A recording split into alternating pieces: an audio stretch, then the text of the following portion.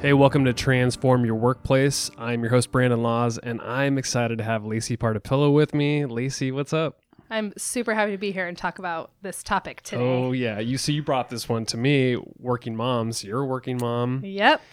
And there's a lot we can talk about, but I thought providing some stats right from the Department of Labor would make a lot of sense to provide context for this discussion, because we don't know exactly where it's going to go, but I thought bringing awareness to this, where there's a lot of working moms and people just don't know what the needs are. So let's talk about some of the stats. Yep. So of the civilian labor force, this is not really moms, but 74.6 million women are working. Okay. Mm-hmm. 70% of mothers with children under the age of 18 participate in the labor force. 70%. Yeah. I did not. That's know a that. lot. Yeah. I mean, people say that it's a two income, Yeah. economy right now. Yep. So it doesn't surprise me. And it's compared to there's 93% for fathers participating. Okay. It's not surprising, but get this. Okay. You ready? Yep. You're sitting down. In 1975, 47% of women or mothers worked. So it's went from 47% to over 70%. Yeah. I'm not surprised at all.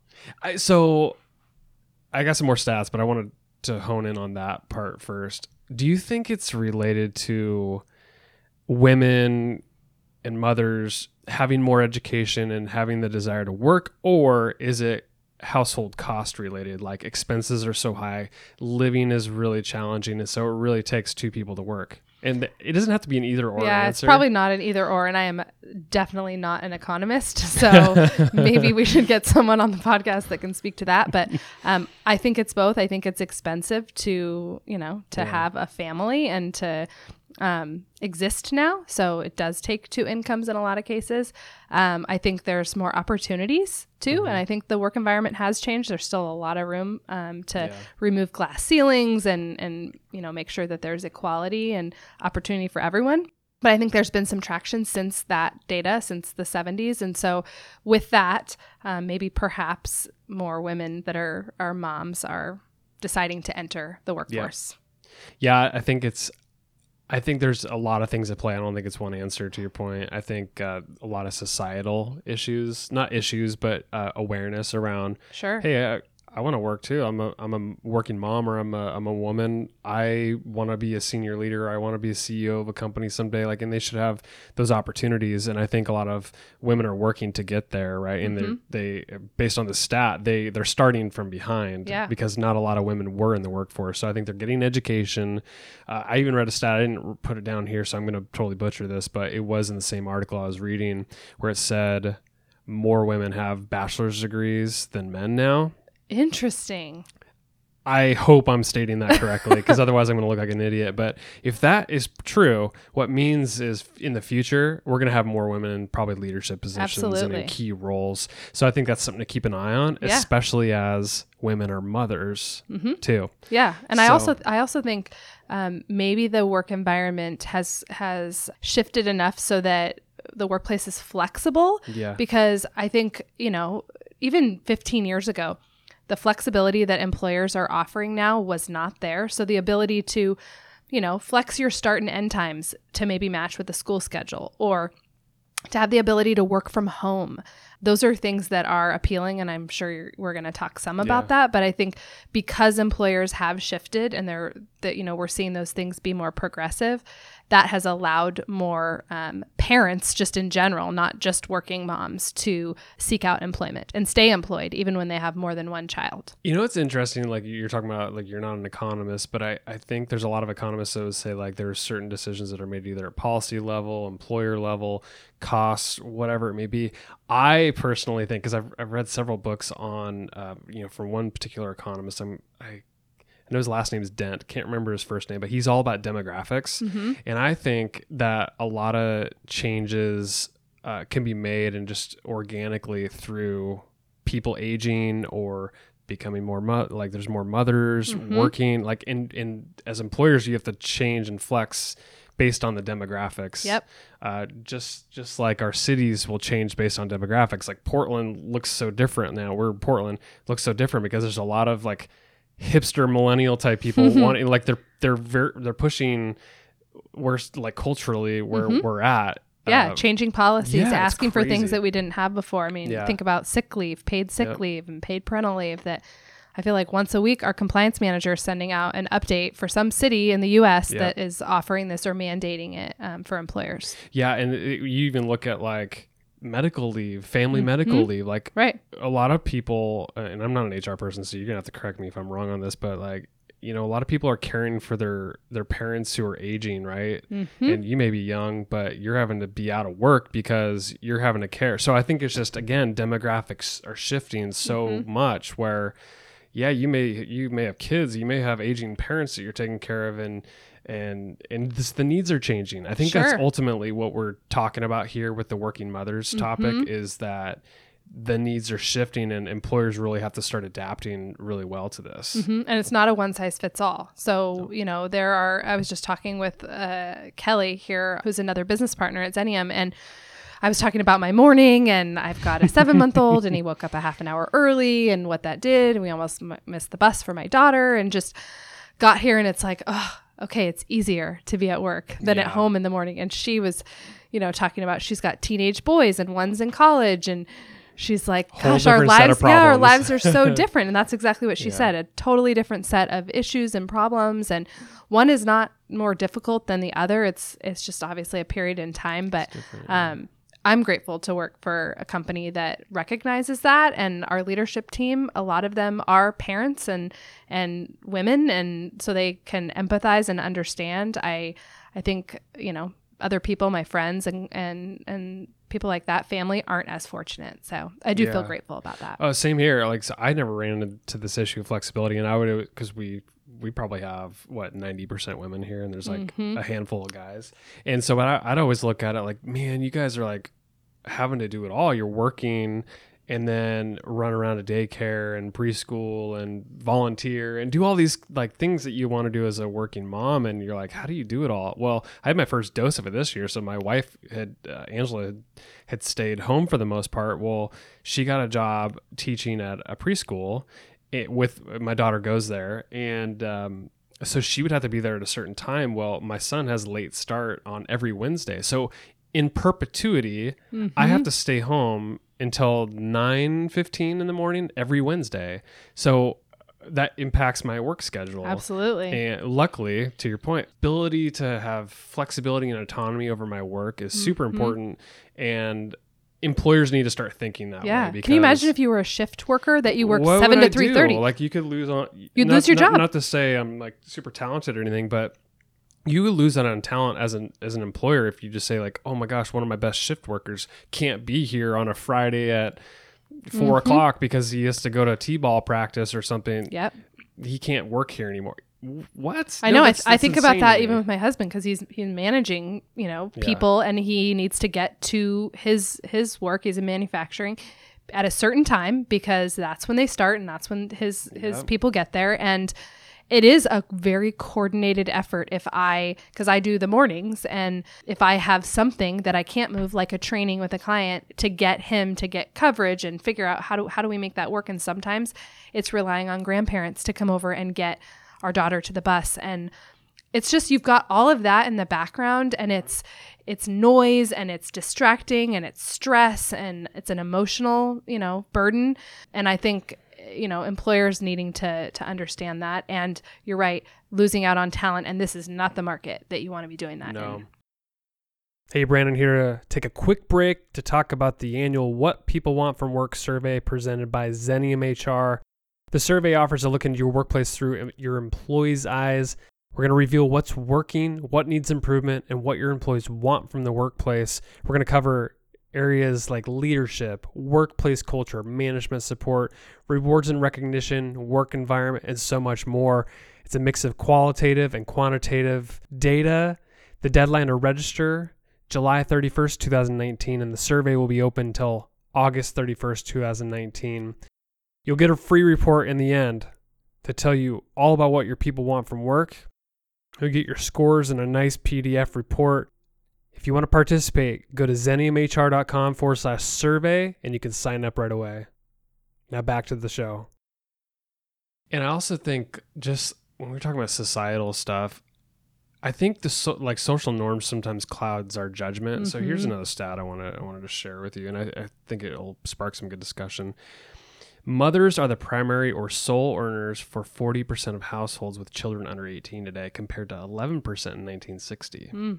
So women, the rise of them like becoming the main household earner is an upward trend. Yeah. So I think we need to get over this fact that the male is the sole The breadwinner. earner, the breadwinner. That's BS.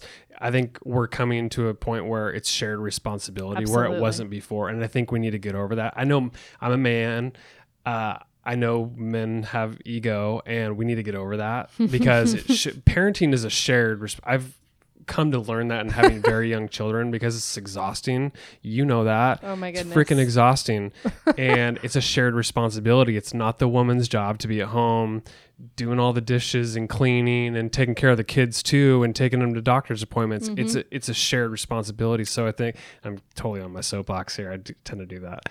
But it is. No, and here I need to get you this article so you can link this, or actually I think it might have been a podcast. So Tana Thompson, who used to work here at Xenium, she shared this podcast with me because we were talking about this and more just venting and I think it was called emotional labor. And so it's this idea that not only like what you're talking about, taking people to doctor's appointments and the physical aspect of just being there, but the amount of coordination that happens behind the scenes. And I could give you a list of, I have to work on July 5th. That's a Friday, coordinating and asking my husband, are you working? Like, he's not even thinking about what are we going to do?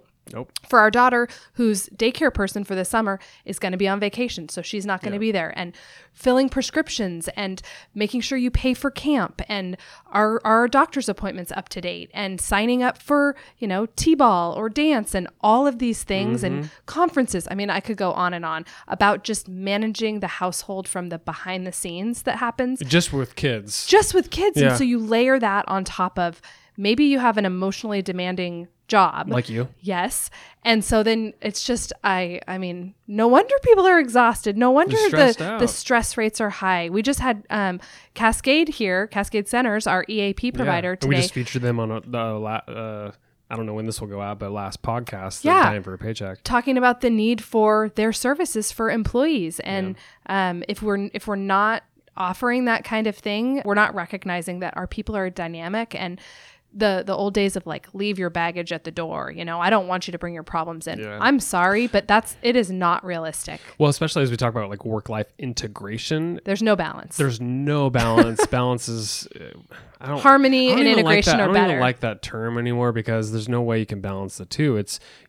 You're bringing your baggage with you. It's just how do you manage it the best you possibly can. And still have performance expectations. Yeah. And so if you want people to perform at a high level, knowing that there's these things, maybe happening behind the scenes, how do we offer a benefit program or a flexible work environment so that it meets the needs of everybody? Because I've talked with coworkers about this before. Paid parental leave, people get real jazzed about that, but it doesn't impact everyone. So can we offer a suite, maybe some menu that has a similar value, right? This is not my idea. We can give this credit to Kelly, also mentioned her earlier on the team, where I was talking about paid parental leave, how awesome that would be having just had a baby. For me. And she's like, my boys are grown. I want more money towards professional development.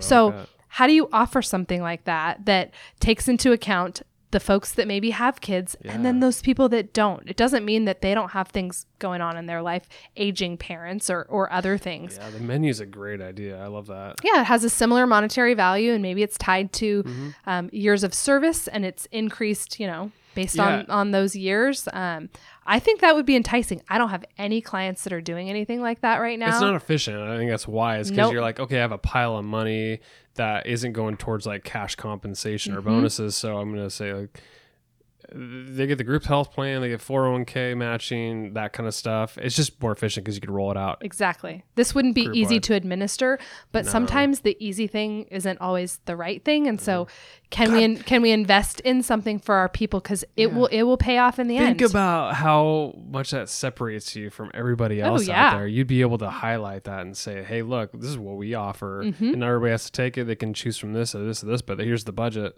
Right. Yeah. And then it has a personal impact to me. Yeah. And I think that's what employees are looking for. Like, meet me where I'm at, understand me as a human. People say how much having their manager care about them as a person is important. What better way to do it than to do something maybe like that program? Yeah. I know we talk about like flexibility a lot, but I do think like if you can't offer a menu of choices or even offer some really unique benefits to roll out to everybody, that flexibility piece is the most important. I think just because it allows people to, if you want people to focus on results and go deep in their work, I'm all into this concept of deep work where you like really set aside time to just go all into one thing and get it done. Well, if you're trying to balance stuff out, like how do you ever do that? You're kind of like one foot in this and one foot in this at the same time, and your mind is all over the place. Whereas if you like had to run to a kid's music program or a sports event or be there for conferences, you could say, I can leave during the middle of the day. I can focus solely on my kids and their go activities, deep there. And then back at work, and I'm working until like 7:00 at night for an hour. Mm-hmm. And Absolutely. I'm going deep there too. So like, I think there's something to be said about offering flexibility, and not every workforce is the same. So I think you just need to figure that out.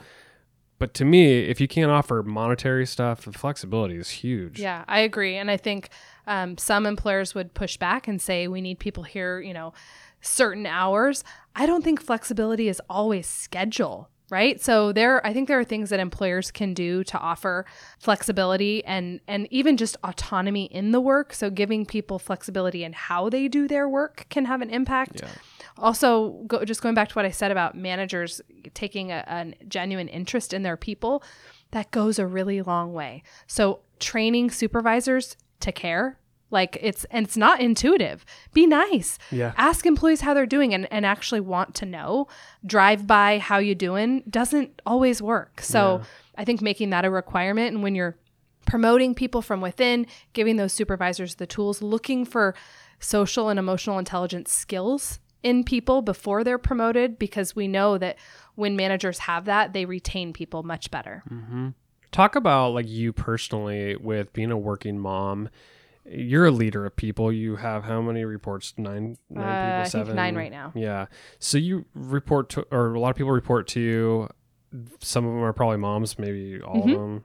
A lot Yes, of them. some are. Some are. Okay. So how has being a working mom allowed you to be empathetic towards their situations? Like if let's say you have a one-on-one schedule at 8:00 in the morning, and they say, hey, I'm running late.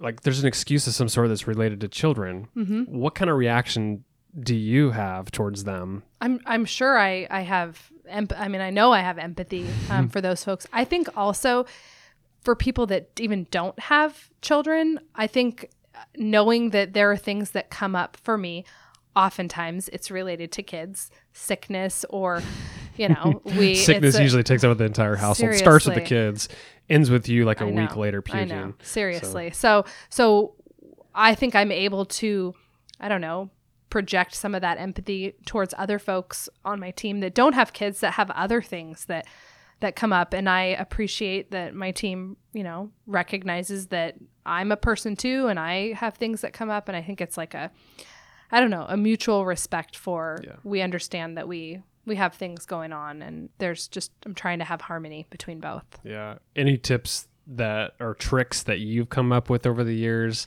I know you're trying to figure it all out, especially with a newer, not newborn anymore, but a baby. Yeah. Like 6 months old. Seven months, gosh. A couple days ago. So time flies, but that's a tough age. I mean, it's better than 2 weeks old, but yeah, it's hard. I don't know. I live by my calendar, so I'm try to be super organized, and you got a lot to remember. I sure do. Doctor's appointments and client meetings and podcasts with your friend Brandon. I know. I think it's just it's asking for grace and trying to not commit to things that I know I'm not going to be able to follow up on. Yeah.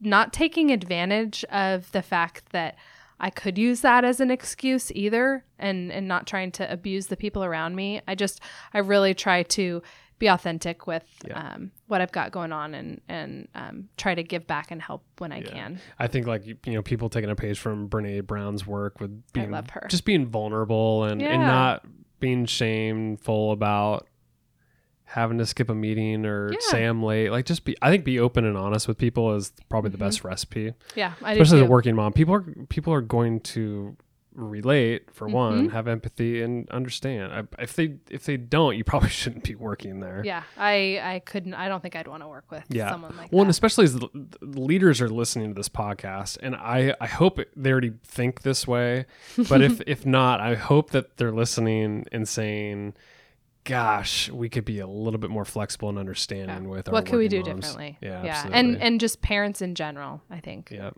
Well, this has been fun, Lacey. This is a good topic. I think it's going to be evolving constantly, and I know it'll be interesting to see where we are a year from now and what the companies that we're working with are doing to provide a supportive work environment for parents in general. Hey, and for people listening, with Lacey talking about that menu of benefits that people are offering, if any of you and your employers are doing that, I'd love to talk with you and learn about what you're doing. I think, Lacey just said the clients that she has aren't doing it, and I'd love to know how it's working. Yeah. So reach out to me on LinkedIn, reach out to Lacey on Please, LinkedIn or something. I think we'd love to learn more about that. So Sure.